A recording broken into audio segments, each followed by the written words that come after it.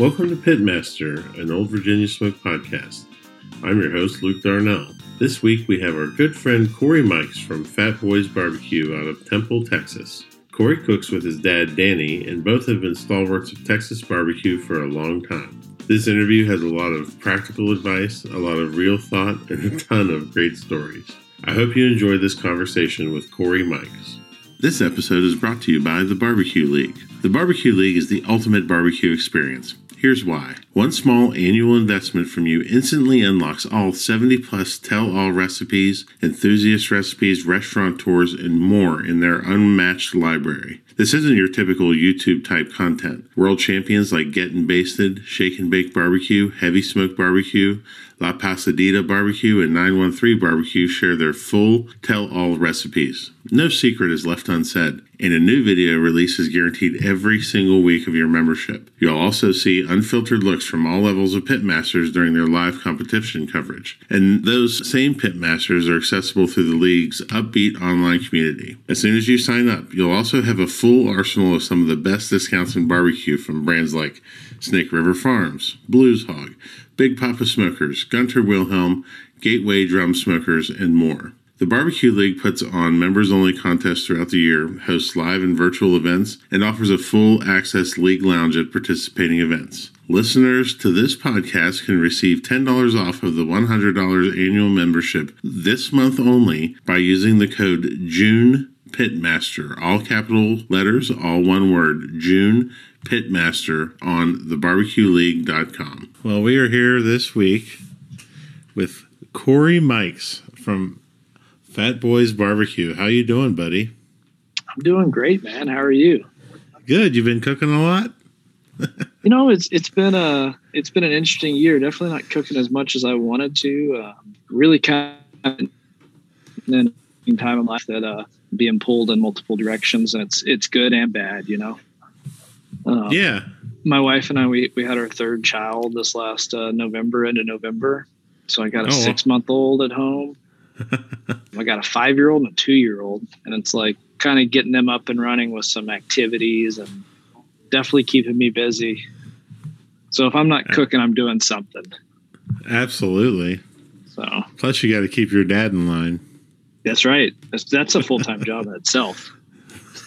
So you're one of the... Go ahead. I was going to say, my mom's been trying to keep him in line for, I don't know how long they've been married, 36, 37 years.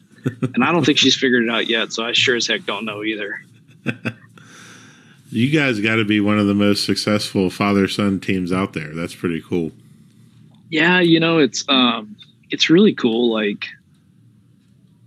when I grew up, Dad was cooking, and he was like a big deal. Of course, back then it was a little different in that, we didn't have all the social media.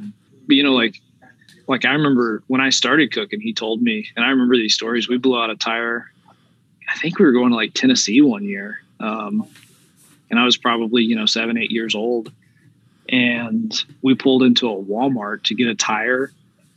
And they announced on the intercom, like, hey, Fat Boys Barbecue's here. Like, and Dad had to sign a bunch of autographs. And so that, I remember Dad telling me, like, hey, if you get good enough, someday you'll be signing autographs. And I laughed at that.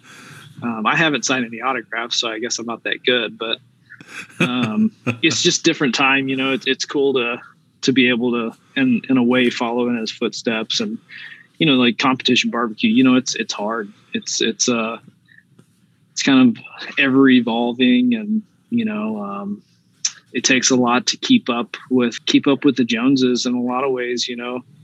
Some guys do better than others, and then for me, like, I feel like I just get lucky a lot.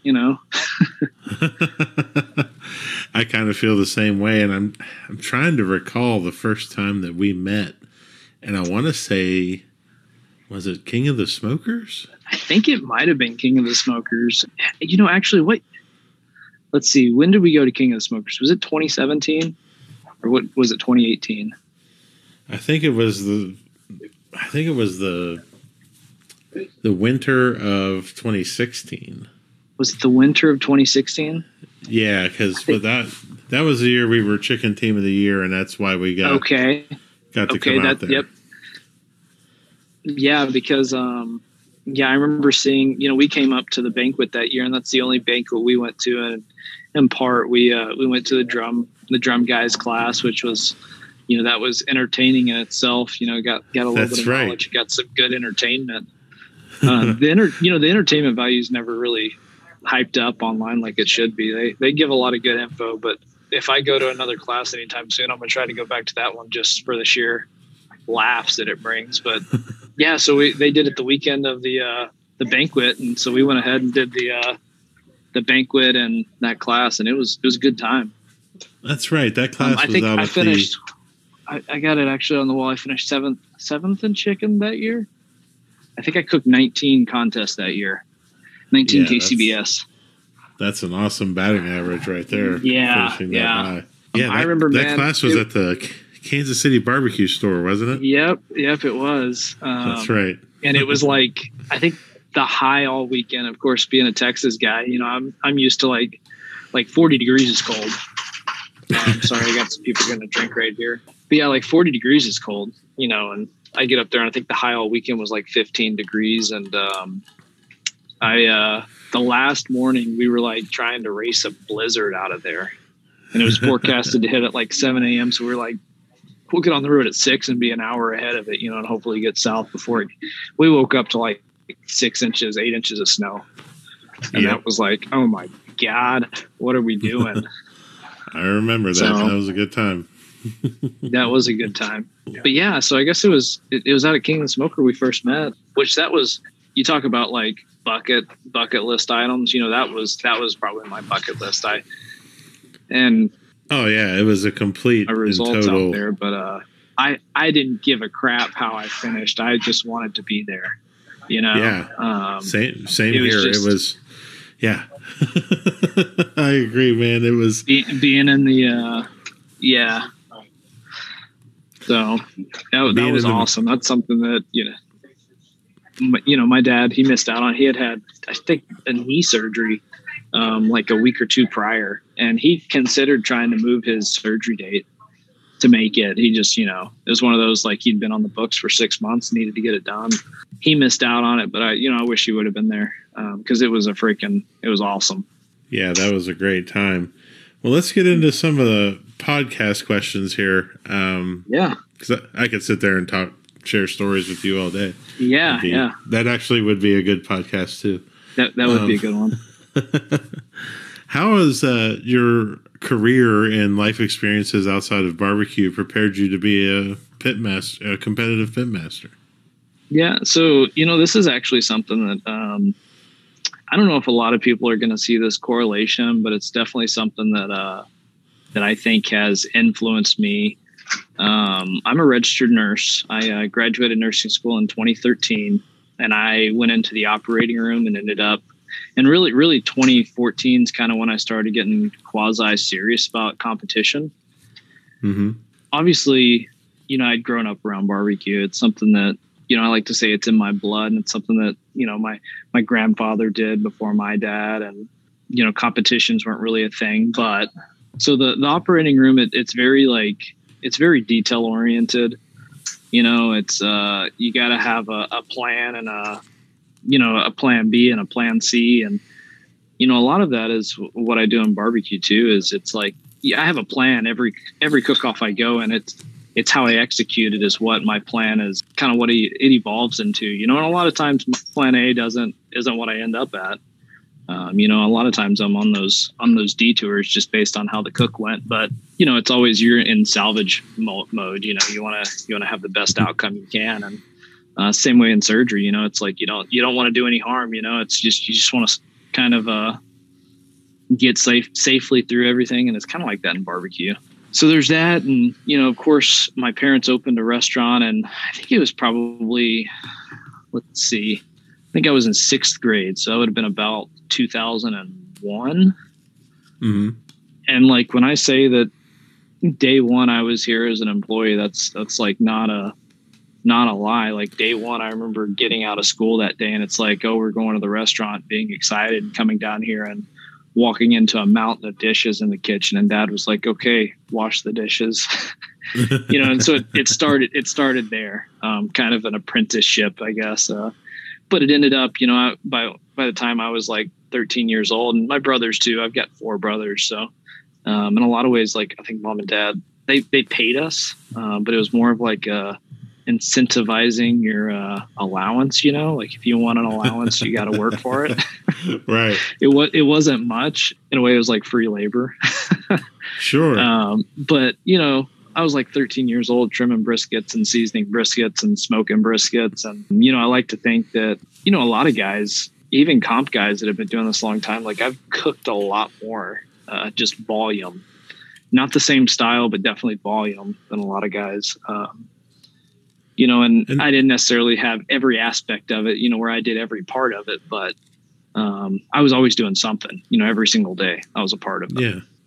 And that makes a huge difference in terms of, oh yeah, people, I always ask them, they're like, people always ask me, how did I get better? And it's because I cooked a bunch and practiced a bunch. And, I just think even, now doing a lot more catering and things like that, I'm still cooking meat and I'm still right. And you're still learning, right? Yeah, absolutely. And that's the thing. Like I nerded out with barbecue because it's one of those things, like no matter like who it is, what product comes out, there's never that magic bullet. Like there's never going to be something it's like, or to cook the perfect rib, it's always like, to get to that result that you want, like not every single one of my cooks go the same way. Right. And so that trial and error of when it was cold and rainy and wind gusts, you might be able to translate that to when you're up in the mountains at, 8,000 feet, with high winds, you can translate all those encounters, all over the country. Right. So that definitely helps you. And it gives you a lot of confidence, I think. Yeah. Yeah. And I think that confidence is one of the keys to success in this hobby. I don't call it a sport. Yeah, dude. If it was a sport, we'd all be in way better shape. Right. No, yeah. I 100% agree with you. There's this aspect that's just sheer like mental. You're cooking against yourself, and that's really like when I roll into a contest, like I cooked a contest this last weekend that was 68 teams, and it's a local contest, and it's one of my dad's best friends. It's his name. It's a memorial contest. So I'm going to cook every day, every year that it rolls around, just because of what it's about, but you can roll into a contest with 68 teams and be really intimidated, but really at the end of the day, like I had a plan going in, like, I know that this is what I'm looking for on my brisket, ribs, and chicken. And it's just, I'm competing against myself. Can I get the result that I wanted? I really thought that my ribs and brisket were really, really good. I wasn't super happy with my chicken, and lo and behold, like a 3rd place rib and 9th place brisket, I hit a finals table in chicken, which was somewhere between like 16th and 20th.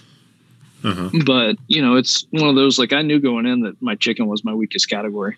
And I actually told Dad that, like with a contest that big, I really needed a top 10 chicken call. I really, and I told him a top 7. If I can get a top 7 chicken call, I felt like I could win the contest. And when it didn't come, then I need a Hail Mary. So Right. So in that mental aspect of barbecue, do you have conversations with yourself? Do you talk to yourself during the cook? I might cuss myself. Do you put those goals, like, your plans? Do you have those written down? Do you have them, or is it just in your mind? It's I'm a very visual person, so I definitely and my wife thinks I'm crazy. I might be the only person that does this, but like, have you seen those memes of guys like laying in bed with like thought bubbles above his head, and his wife's like saying, I wonder which girl he's thinking of, and in the thought bubble it's like, talking about barbecue or like sports, or that's me, like, to a T. Like, I'll lay there in bed, and so I kind of, one of my things is the week of a contest, I sit there and I kind of game plan in my head, and it's one of those, like, I'm running through steps, and that's another part of surgery. Like you kind of prepare, you mentally prepare for those, so you run through steps, and you run through kind of exactly. I knew going into that contest this last weekend, it's one that it's a CTBA contest, the Central Texas Barbecue Association, And I always like to call those as like my Texas tender textures. You know, it's like, right. You know, like my whole goal is like, I'm going to cook everything as tender as I can get it before I start drying it out. And I nailed it on my ribs. Like, thought I nailed it on my brisket too. My chicken was just not quite there. So yeah, like I definitely have that game plan that I like, once the day's winding down, because a lot of times, like I get up at 5:30 to go to work, and it's like, go until the end of the day. And that's when I can kind of unwind and plan, you know, plan my mode of attack. I can't think of another profession that would prepare you for the level of detail like going into surgery. I mean, right. And you know, that's definitely like, so like most of my background's in like cardiac and vascular surgery. And, you know, like I've always been someone that's like, if there's a need, like I'll step up and help out. And I hope anyone that's worked with me, like could vouch for that. I may not be the best person for the job, but I'm sure as heck going to give it basically everything I got. You know, it's like, it's details matter. It's, you know, you're using certain size needles and certain size suture and certain instruments. You know, it all has a reason, you know, and a lot of times it's like, you just got to know that why. So like when I'm cooking barbecue and like when I'm teaching someone or, you know, helping someone out, it's like, you know, I don't just say like, you're going to smoke your meat till you get it to this color, then you're going to wrap it. Like, you know, I like to give them the why. You know, and that's just based off of my experience. It's not necessarily the right or the wrong thing, but that's just based off of, you know, everyone. I feel like a lot of people in competition barbecue know who I am, you know, and there's still a lot of stuff that I could do. There's still a lot of, you know, there's a lot of contests, man. I haven't won a grant, not a grant, but a major, you know, an overall at a major. Won some categories, had a couple really good calls, some good finishes, but you know, it's that big one that it's haunting me. So I think you're going to get there sooner rather than later, my friend. Yeah.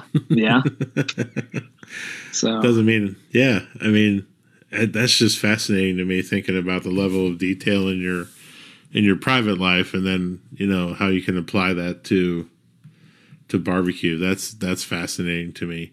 Yeah. And you know, it's like super.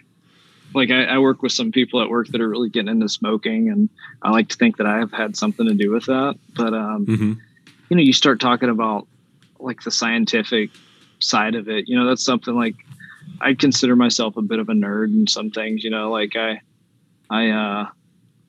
like to know why. I like to know why stuff works the way it does. And, you know, like there's no stone left unturned, you know. I've got hours, like thousands of hours of research in barbecue, which is dumb. You know, but it's like, you know, when you're obsessed with something and it's like you're obsessive compulsive and you spend time on it. Of course, the last like 2 years, I haven't spent near as much time on it just because the kids and, you know, work and kind of getting that stage of my life that's, you know, no dull moment. Right. So, well, we've talked about how great you are. Let's talk about, let's talk about when you fucked up. Yeah. Do you have any favorite failures of yours, like during contests where you really were like, wow, I just learned a lot about myself or my cooker and really set you up for success going forward? Yeah. So, I mean, I will tell you, this is actually a pretty funny story. So I'll say this, and I think everyone knows me. I'm a Cosmo guy, you know, like I'm tried and true. Like, you know, I know what I like and that's what I use. And I'm a Cosmos fanboy, but I was up in, I might have a trophy around here somewhere. I think it was 2018 in Oklahoma City. I think it was called Brickyard Barbecue. And I was in Nebraska. And I don't know if I've told him this story. I don't know how many people. I know I've told a few people. But he was telling me about this new product he was coming out with. And it was his phosphate, his TR phosphates. I don't know if you've seen that. Yep. And he's telling me how it's, you know, phosphates with tenderizer. I'm like, dude, I want to play with it. Like, give me a bag, you know? And he's like, so I buy a bag from him. He didn't give it to me, but I buy a bag and he's telling me, he was like, hey, like, don't use it this weekend. Take it home, you know, practice with it, see what you think, you know, and kind of gave me some guidelines. Well, anyone that's taken my class or knows me, like, I dump that stuff in almost everything. Well, I thought, and not TR, but just Moisture Magic in general. So I thought that weekend, I said, you know what, like, I'm going to run this in chicken. Like, how can that be bad? I get my chicken, I don't have to cook it to as hot of a temp because it has the tenderizer. So I'm going to get that good texture. Then I'm going to retain a lot of moisture because I'm being able to finish it at a lower temp. In my head, like, this all made sense, right? Uh-huh. So I go and I cook my chicken just like I usually do, but I swap my Moisture Magic for that TR. I didn't tell Dad that I did this. Of course, he's one that he's like, don't change anything, just do what you know. Well, I go to sauce chicken the next day, unwrap the pan, and I go to grab a chicken thigh out of my pan, and the bone comes straight up through the meat and skin and everything. I have a clean bone that just slid right through the top of my thigh. And Dad's looking at me, and he's like, what the fuck just happened? And I look at him, and I was like, Dad, I messed up. And you can't salvage that, right? So I used a spatula to put some sauce on my thighs and get them in the box. I think I finished like next to dead last in chicken. And I deserved last place because, man, I like that stuff. I didn't realize how much that tenderizer, like it works. It works. And so when Dave was like, hey, be careful with this stuff. Like, kind of, this is what I've been kind of thinking about, using it here and there. My head's like, I'm using it on chicken, buddy. Like, and I'm going to run it. But that stuff, it's pretty fascinating. If you need something like, steaks or, there's a lot of really, really interesting things you can do with that. But that's probably my biggest, technical screw up in a contest, which still to this day, I think it was a good idea. It's just maybe a little less. I don't know. I would have loved to have been there to see the look on your dad's face. Dude, it was like priceless, and I wish that we could have filmed it. I wish that I knew that was about to happen, but it was sheer terror. Cause here I'm 6 hours from home, and it's like anytime we roll out of the driveway with the motorhome in the pit, it's a $1,500 weekend already, and right. that's really before you get into like nils and stuff. So it's like, not that I'm counting on winning money. Like I would never, I don't cook barbecue for money. It's a hobby. It's for fun. But shoot, like when I know it's, I got $1,500 on the line just rolling out of the driveway. Like I sure want to put my best foot forward. And you kick off a contest like that, and it's like, I knew that I was hosting chicken. Right. So back to that mental aspect, the rest of the cook, I'm like, I'm screwed. Like, why am I even trying? Right. You have to talk yourself, especially if that screw up happens early. You have to talk yourself into like, you know what? I can still win a category. Yeah. Win a category, get a nice trophy, get some points somewhere. Yeah. And that's you have to be able to forget those things. That's a big learning thing. You cannot let it derail you. Yeah, and you cannot. I like to tell people too that you got to be the like a goldfish. Like you got a 10-second memory. When stuff like that happens, like you got to mark it down so you don't do it again. But for the rest of the day, like you got to forget that it happened and try to get some good boxes turned in. Like another good story about that is I don't know what year it was, but Travis Clark had a missed chicken turn in at the Jack one year, and then he follows it up with like 3 really good calls. And he was almost bound and determined, from what I remember him saying, that he had to do something with those 3 boxes. Obviously, he's not going to win the contest, but a lot of guys cook the whole year for the Jack. Which, I know I've done that. You want to get to the Jack, so you're chasing them. Right. Yeah, I forgot about that story. And I'm interviewing. Travis is going to be on the week after you, so. Yeah. I'd be interested to kind of get the because it's been a while. And, I remember him saying it kind of in a group setting. So it was, I can't imagine, that shaking that off right there. Here's one of my other big screw ups was actually at the Jack. I cooked the Jack. I think it was 2018. Was that the year Butcher won at 2018? I don't know this contest that you keep referencing. I'm not familiar with it. I'm not familiar with it. Whatever. I've never been, so I don't know what it is. Well, I can tell you my dad went like 9 years in a row and he won't let me forget it. What'd you do? At the Jack, I didn't do anything. I didn't place. I think I finished like 18th or 19th out of the field. What mistake did you make?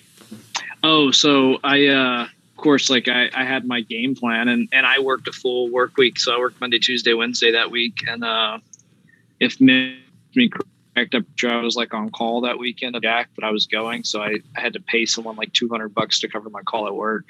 And don't tell my wife, because she just knows how expensive barbecue is and entry fees and meat costs. She doesn't know how much I paid people to cover for me at work.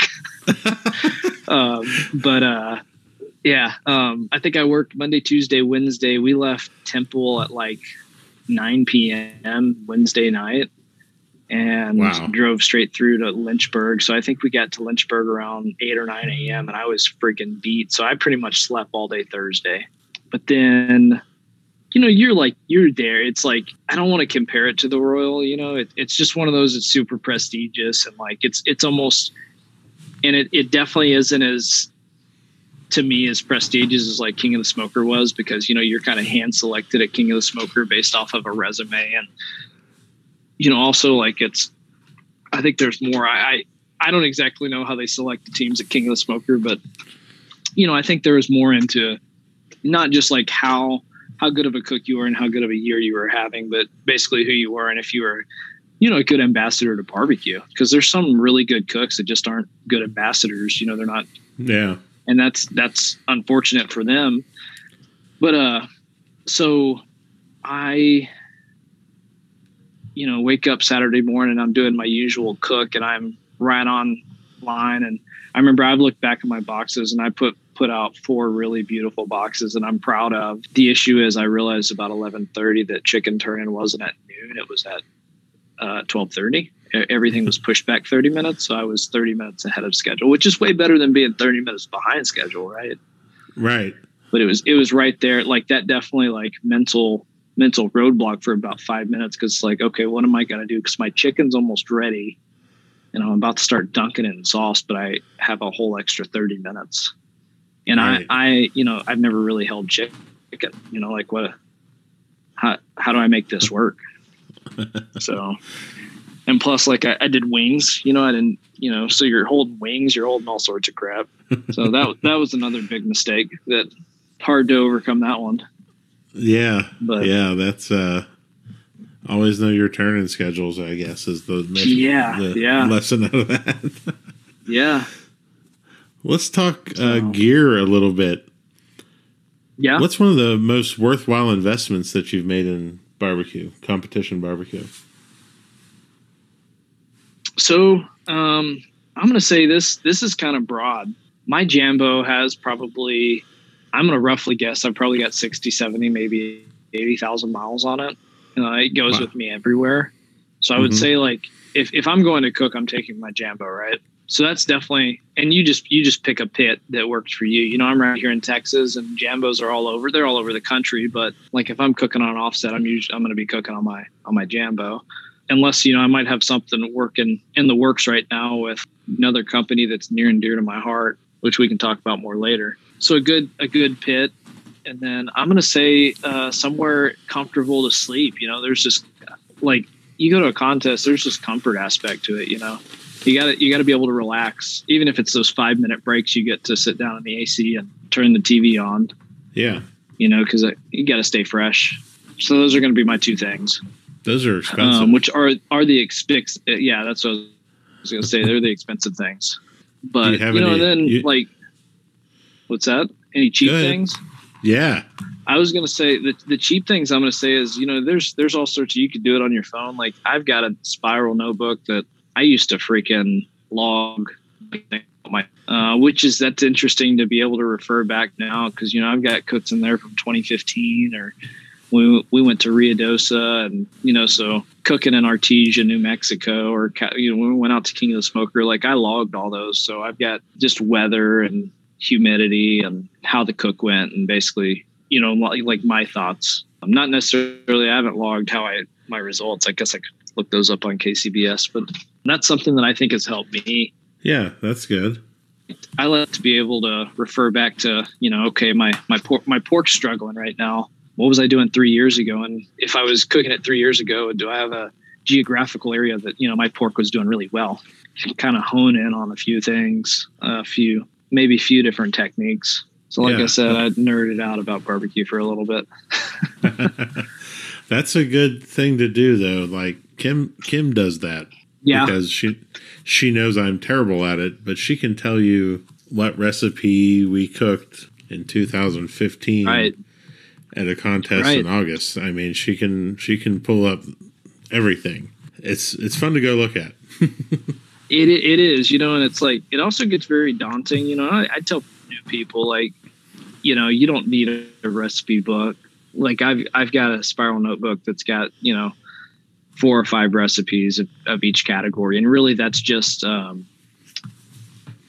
you start cooking something and it starts sliding off. I don't necessarily just jump and change. If you start trending downwards and you can't pick it up and you're cooking the same recipe you've been cooking for the last 2 years, like I like to know what I was doing a couple of years ago that was working, and I might roll the dice on one of those.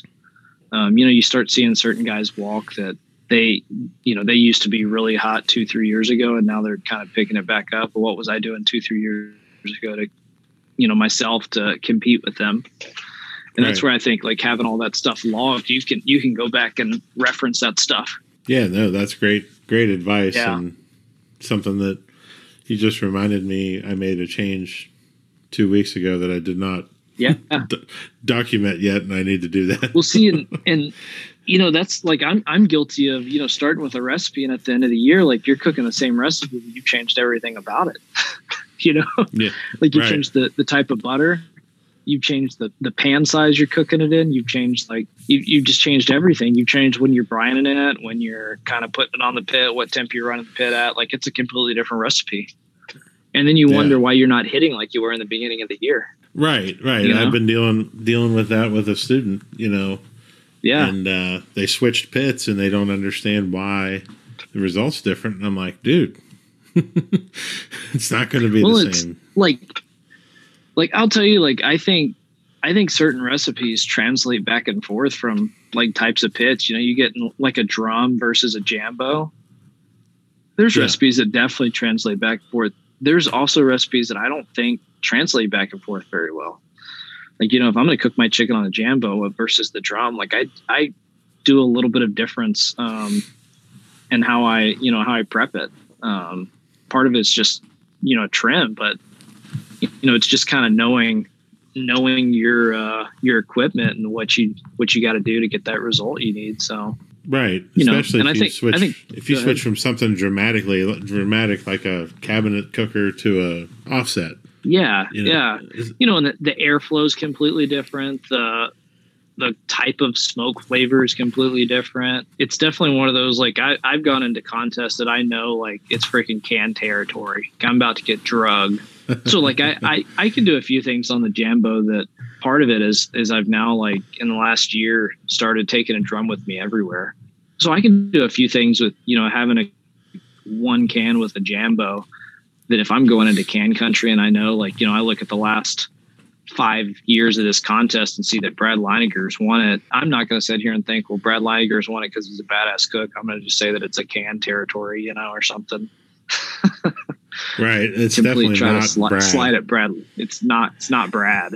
It's not Brad at all. But, like, I know that, they like that flavor, so I can try to emulate it the best I can with my equipment. I take a drum with me everywhere now too. And it's such a handy piece of equipment. Oh yeah. To have, like, one of the best things ever said on this podcast was from Timmy, who said, he's like, man, half an hour is an eternity on a drum. He's like, you can pretty much do anything you need to do to that meat to make it better on the drum. And I mean, and I've talked about learning from your own podcast. I believe it. There's been times where I've needed to throw things in there and be like, okay, let's get it. Yeah, no, I completely believe it. And it's something like the way that heat comes through, they're like 300 degrees on a drums, different than 300 degrees on a jambo, and it's like, it's hard to explain that to someone that hasn't experienced it. But I'm going to have a can and my Jambo with me, and it's like I don't think I can get away from it. Now Right. I tried, man. I really tried because it was just a hassle being in a big 40-foot motorhome with a Jambo. I have a J3, so I don't have like the side cart that I can throw the drum up in. I really wanted to take a drum with me. I have to lay it on its side and wrap it in a blanket and put it in the underbelly of the motorhome. But last year I made a bracket, and it's a cargo hitch off the back of my Jambo that I kind of tucked up underneath the firebox with a drum like cradle that I can strap a drum into. It's freaking like, I actually think it's pretty slick until like the strap breaks and the drum falls off and kills like a family of 4. Jeez. Like, yeah, I know. Like this got dark, dude. So you should see like when we strap this thing on, like it's like Dad and I both are like out there with freaking extra straps. It's like, you think that's enough? Put another one on it. Like, you know what I mean? Because I don't want to live with that on my conscience. Right. I've been saying for a long time now that I think the perfect pit now is a J5. Mm-hmm. Freaking instead of the Qualls. chicken cooker. Yeah. Have you seen Qualls, dude? I haven't seen it. Yeah, he took the chicken cooker off and has it where he can drop a drum right there. Yeah, it's beautiful. Yeah, that's the perfect setup. And then so the move that I'm going right now, and this is something like I hate to really even put the cart before the horse because we haven't started it. But my brother and his buddy have been building some custom smokers right here in Temple. Oh, really? And they're really focusing on like big restaurant style 500,000 gallon smokers. And they constantly are getting guys like, hey, build me a backyard. Well, their backyard's like the size of a Jambo. Like it's, and because really by the time they like source all the small stuff, it's like they've got more time and effort in a $3,000 backyard pit than they do, like an $8,000 500 gallon, or I don't know how much they charge for their pits, to be completely honest. So I've got some ideas on what I want to do. And it's not going to be a Jambo copy. Like, I'll just say that right now. That's something that I don't want to roll into a contest and someone look at it and be like, oh, look at that Kmart Jambo. Like I want to roll in and someone's like, dang, what is that pit? Like, I've never seen one of those, Of course, It's not going to be reinvent the wheel, but, insulated firebox. They've been doing round fireboxes, round tanks. Yeah. Which I really liked just because, like, flat firebox, like I run a charcoal basket to keep all my charcoal in one place, so it doesn't fall apart on the grate. But round tank, it all settles to the bottom. Like it's just like the pits, and I've cooked on the 250 probably half a dozen times. I just need to, there's some certain aesthetics that I want. So that's why we're kind of trying to source some of what I need, what I want. But I'm going to build a custom comp rig with a drum already cradled on the side that I don't have to unload, that I cook right there on the trailer with it. That's dope. That's the move I'm going. So that's cool. I like that idea. Yeah. So I like that idea, but I have to say that you are one of the influences on me in terms of switching to a Jambo. Oh, really? Yeah, when I met you guys. I saw the color that you got when you got that, and I was like, I'm not gonna say he's copying me, but I lucked into that J3. It still makes somebody pretty mad that I have it, but it's all yeah. Right. Oh yeah. Blaine will get over it. It's fine. Right. If you don't have haters, man, you're doing something wrong, right? Exactly. Who's Blaine, by the way? Yeah, that guy from Nebraska. I don't know of anyone significant with the name Blaine. I heard his restaurant is okay. It's just okay. That's what I've heard. I heard it's kind of like the place up in Iowa. It just has no soul. Oh, but that's ouch. Big word. That's fighting words, dude. That's no. Hilarious. Hey, put it on the record. I think those guys are all right. No, they're two of the best. They are. Speaking of, and I gotta say, Blaine's a Texas boy. He might not be a Texas boy right now, but he knows where home is. He does, and he goes back there often, and He does. have to listen to his Astros bullshit. I don't really like that. You know, The game's delayed right now with the Orioles. It's not much of a game anyway. Yeah, right. It's the Orioles. So, I got to ask this question, and you can't say your dad. Okay. Who has impacted your life the most in competition barbecue? I can't say my dad. Can't say your dad because we all know it's your dad, other than your father. All right. Who's an amazing person. Family. Yeah. Yeah. If I had to go with anyone other than my dad, she would roll her eyes until they fell out of her head. But I would honestly have to say my wife. And part of the reason is like she's never been impressed. And I say that as in like I know it's like I could go to a contest and win a contest. And I'm trying to think which contest it was. I did a local contest like 3 years ago. I think it was called Bob Miracle Memorial here in Temple. It was another CTBA. And I want to say I was like first, third in the 3 categories out of like 40, 45 teams. And I go home and she like looks at me and she was like, well, why'd you get 3rd place? Wow. And I'm like, the critics, you know, that live in this house are ridiculous. Like there's like 40 teams here and I got first, third and overall grand champion. Like you can't be proud of me. And she is, but she's also like, she's the one that definitely like, there's a little piece of me that's like, I gotta get some emotion out of her on this, you know, because like she does so much for our family and she lets me go and run and do barbecue cook-offs, man. Like 2017, I think Dad and I ran like 32,000 miles on the motorhome. It was a lot. And with 3 young kids? Yeah. So at the time we only had 1. And part of it, honestly, it was funny. Like I told her, you know, hey, I'm going to try to do a lot of contests this year. And I think I ended up doing like 33, 34. And it was mixed IBCA, KCBS, CTBA.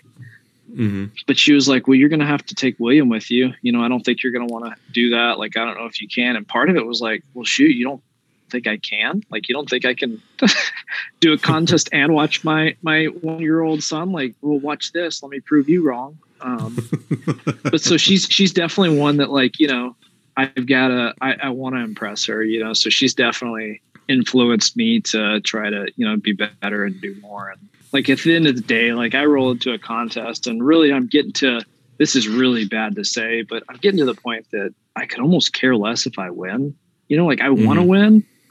But you really, it's like, I'm there for a good time, you know, I'm there for, you know, a lot of people I've grown to really like, you know, appreciate and like consider them like part of my extended barbecue family. And I see them 5 or 6, 7, 8 times a year. And, you know, it's like, I look forward to just going out and sitting around, you know, a solo stove on Friday night and shooting the shit. Yeah. So, you know, and like, I tell people like at the end of the day, like there's a huge luck aspect with barbecue, something a lot of people just, you can't explain. Like you can cook the best cook you've ever had and finish, you know, 8th overall out of 30 teams and really wonder why you just didn't have the luck that day. And maybe your luck came, you know, your blessing came getting you home safe to your family. I don't, you know, the world works in mysterious ways. Kim and I were talking about that today. So really like that's, you know, that's my whole philosophy is like, I want to win, I want to do good, but I also want to have a good time. You know, I don't want to ruffle a lot of feathers and, you know, sit there and stir a lot of shit up. And, you know, some people, I think that's what they live for, but not me.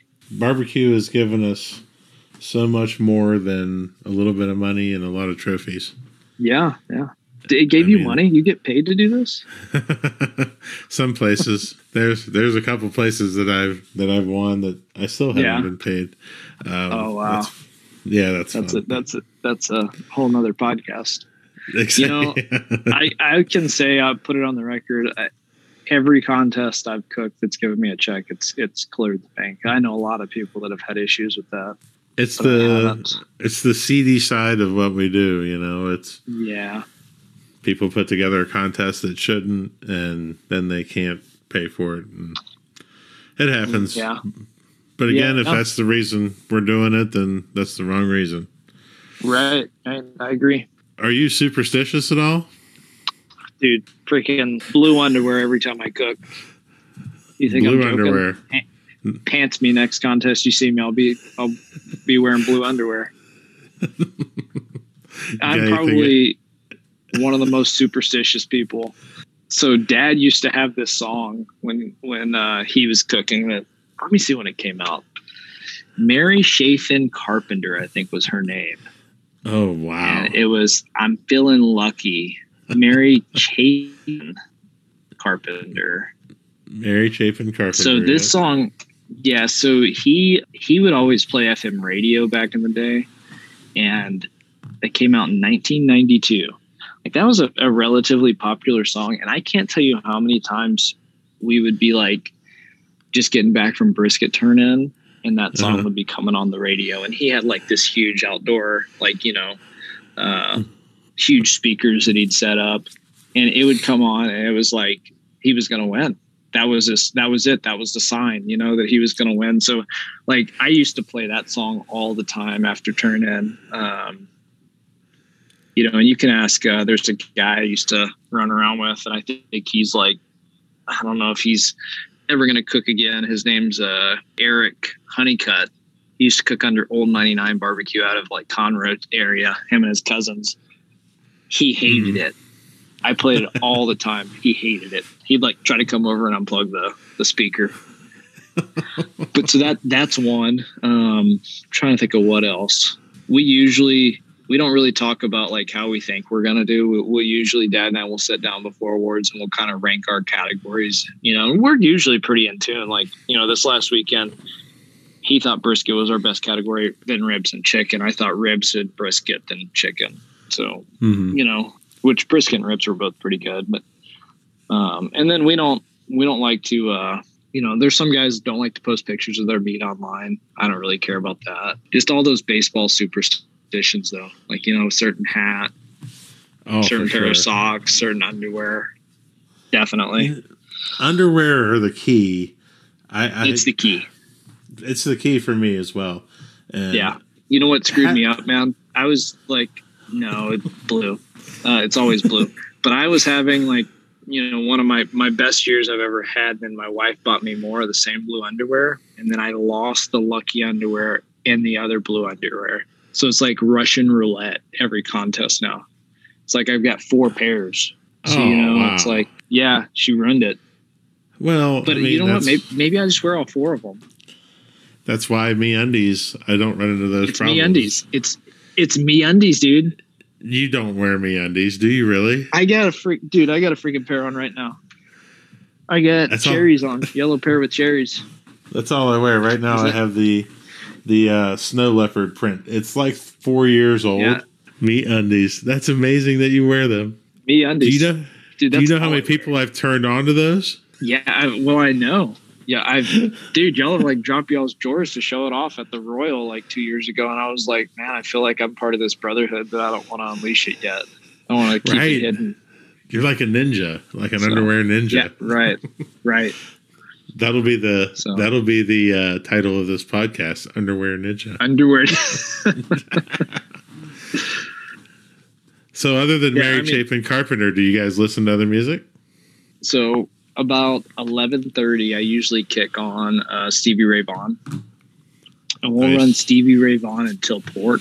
And I'll usually at pork change it to George Strait radio. I just got to tone it down a little bit for pork, and then brisket's just wild card. Maybe some Eagles, you know, maybe some, you know, classics. What does Joe Dirt say? None of that pussy shit. But I guess George Strait might be. I don't know. I don't want to insult him. Depends on your perspective, I guess. That's true. So that's usually the routine. A little bit of Stevie Ray, about 11:30, and then George Strait, and then I'll do something a little bit more upbeat for brisket, get us through brisket. And then I like to turn in my trays at a certain time.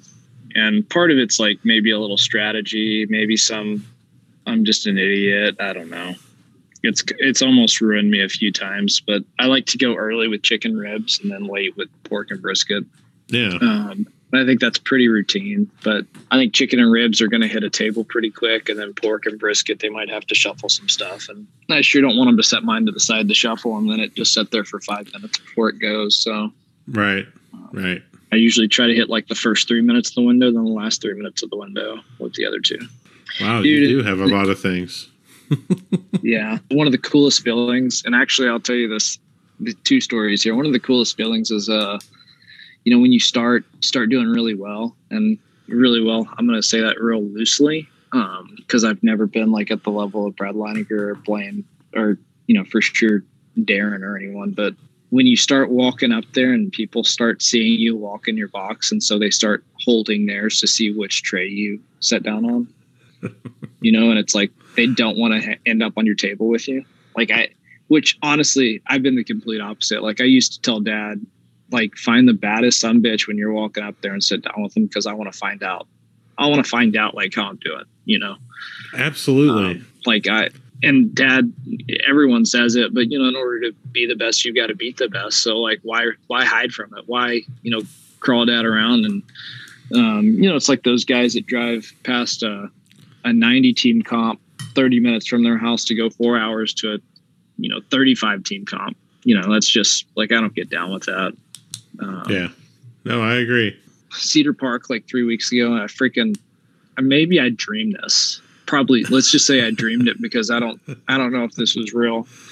But I was set up in the front, kind of away from a lot of people. Not really away from a lot of people, but just not in the middle, the mix of everything. And my alarm went off at like 4:50, and I'm laying there in bed, and I just knew I had, 5 a.m. is usually when I kind of just roll out the door. So I'm laying there, and I can hear like a group of like 4 guys walking down our aisle, and they're talking real loud. Mm-hmm. And, I can't really understand what they're saying, but then they get right up outside of our camper, and they're right by our pit.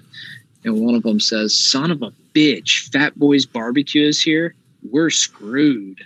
His buddy like speaks up, and he's like, "Yeah, an American Dream Team's right there next to him. We ain't got a chance in hell." And they walk off, and I was sitting there giggling, because it was like my third contest of the year. I did the double in Shawnee like in March, and here it is in June, and I'm doing my third contest, and like I'm sitting here in my head, like my routine, what I'm gonna go do, and really I just wanted, if I would have won the contest, great. I just wanted to be with my 4 boxes, Right.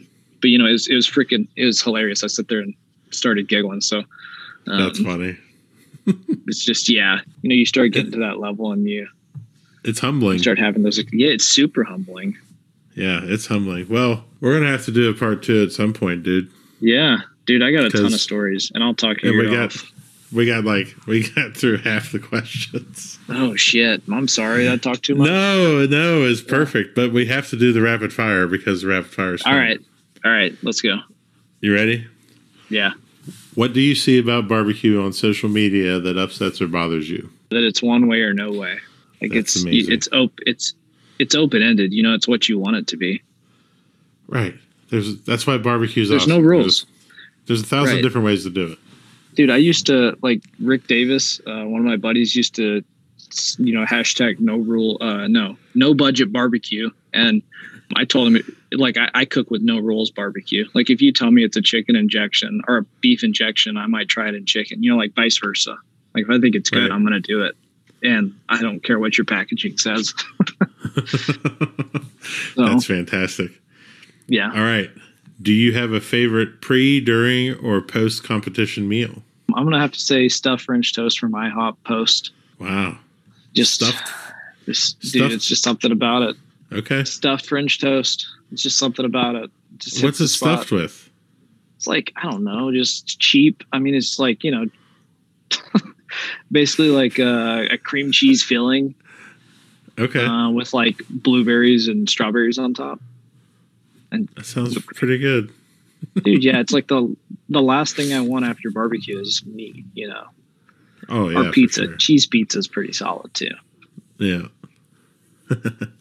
All right. What's your favorite present that you like to give to people? Present?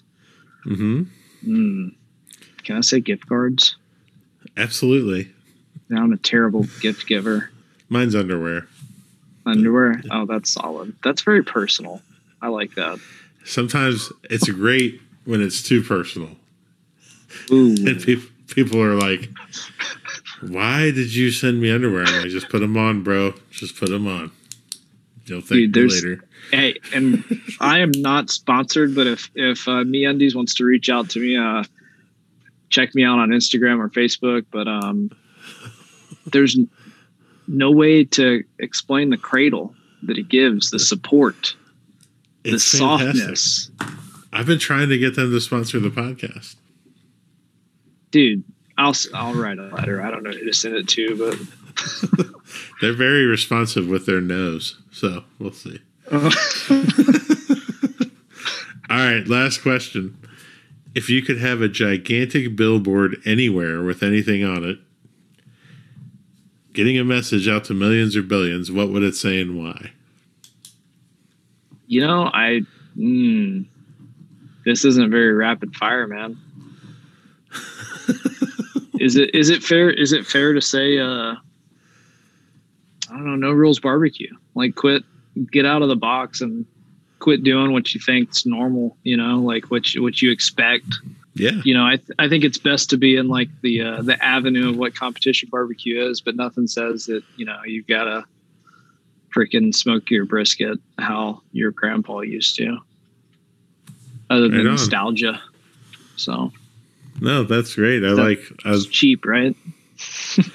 Not really. You know, if you just say get out of the box, that's a good one. Yeah, you know, it's also like what's that? The golden rule in kindergarten, like do unto others as you have done to yourself. Like, it's good to know like who your friends are, you know, in barbecue. Because especially when you start doing well, everyone becomes your friend. Absolutely. You got to start kind of weeding through that. So be open, but play it safe. Safe to vest. Is that the word? Is that the saying? I don't know. Close to the vest. I'm too dumb. Close to the vest. Yeah. I'm too dumb for this. No, you're not. This was a fantastic episode, dude. Thank you so much for being on here. Where can people find you out online? You. Anything you want to plug? Yeah. So check out, my personal Facebook page will get you right to me, Corey Mikes. But Fat Boys Barbecue, we've got a Facebook page, we've got an Instagram, and then if you want to check out the smokers my brother's building, Loco Smokers, LOCO Smokers. I think it's awesome, you know, all the stuff. And I'm always like, I've got a class online at Barbecue Champs Academy, you know, so if it's something that you need help with, you kind of get unlimited access to me reasonably, you know, like I usually give myself about 24 hours to reply to questions and stuff, but I've got a lot of guys that are doing really great things right now that have gone through that class. So that's cool. You know, and it's all for the love of barbecue, right? This isn't my job. This isn't my full-time gig. It's a hobby, and you know, it's just something to keep the ball going because this has been a big part of my life. So love it, dude. Love it. I also want to just go ahead and urge everybody to go check out Loco Smokers, especially on Instagram. There's some really cool builds on there. Yeah, and they'll do anything custom. You know, they can do I don't think anyone's requested like a clean finish. You know what I mean? Like, yeah, like Jambo's like a clean finish. These are all like, I hate to use the patina, you know, but these are like those, you think of like Texas Offset, that's what they're building, you know, but they're building them better. They're insulated firebox, great airflow, you know, big smokestacks, big fireboxes, you know, and just efficient. They're 500 gallon, you know, that's usually like a split or two every 45 minutes to an hour. And for something that you can cook, you know, 20 briskets on, that's pretty remarkable. Yeah. These are some cool shots, folks. Yeah. Make sure you go check them out. Dude, check out that shark one. You like that? You see that? It's one amazing. It's amazing. Cool. Obviously styled after like a Air Force bomber. Yeah, but, that's pretty dope. It's freaking cool. Yeah. Cool, man. Well, thank you very much for your time. Of course, man. Yeah, thank you, dude. Thank you for listening to Pitmaster, an Old Virginia Smoke podcast. Be sure to subscribe and like the podcast, rate the podcast, and to share it out with your friends. Also, be sure to check out the Old Virginia Smoke YouTube channel as well. Next week, we have a big one for you. Travis Clark from Clark Crew Barbecue, one of the greatest of all time. For companies interested in advertising, please contact Old Virginia Smoke directly via www.oldvirginiasmoke.com. Pitmaster, an Old Virginia Smoke podcast, is edited by Chris Sedenka. Pitmaster, an Old Virginia Smoke podcast, is a property of Old Virginia Smoke LLC. All rights reserved. Copyright 2021.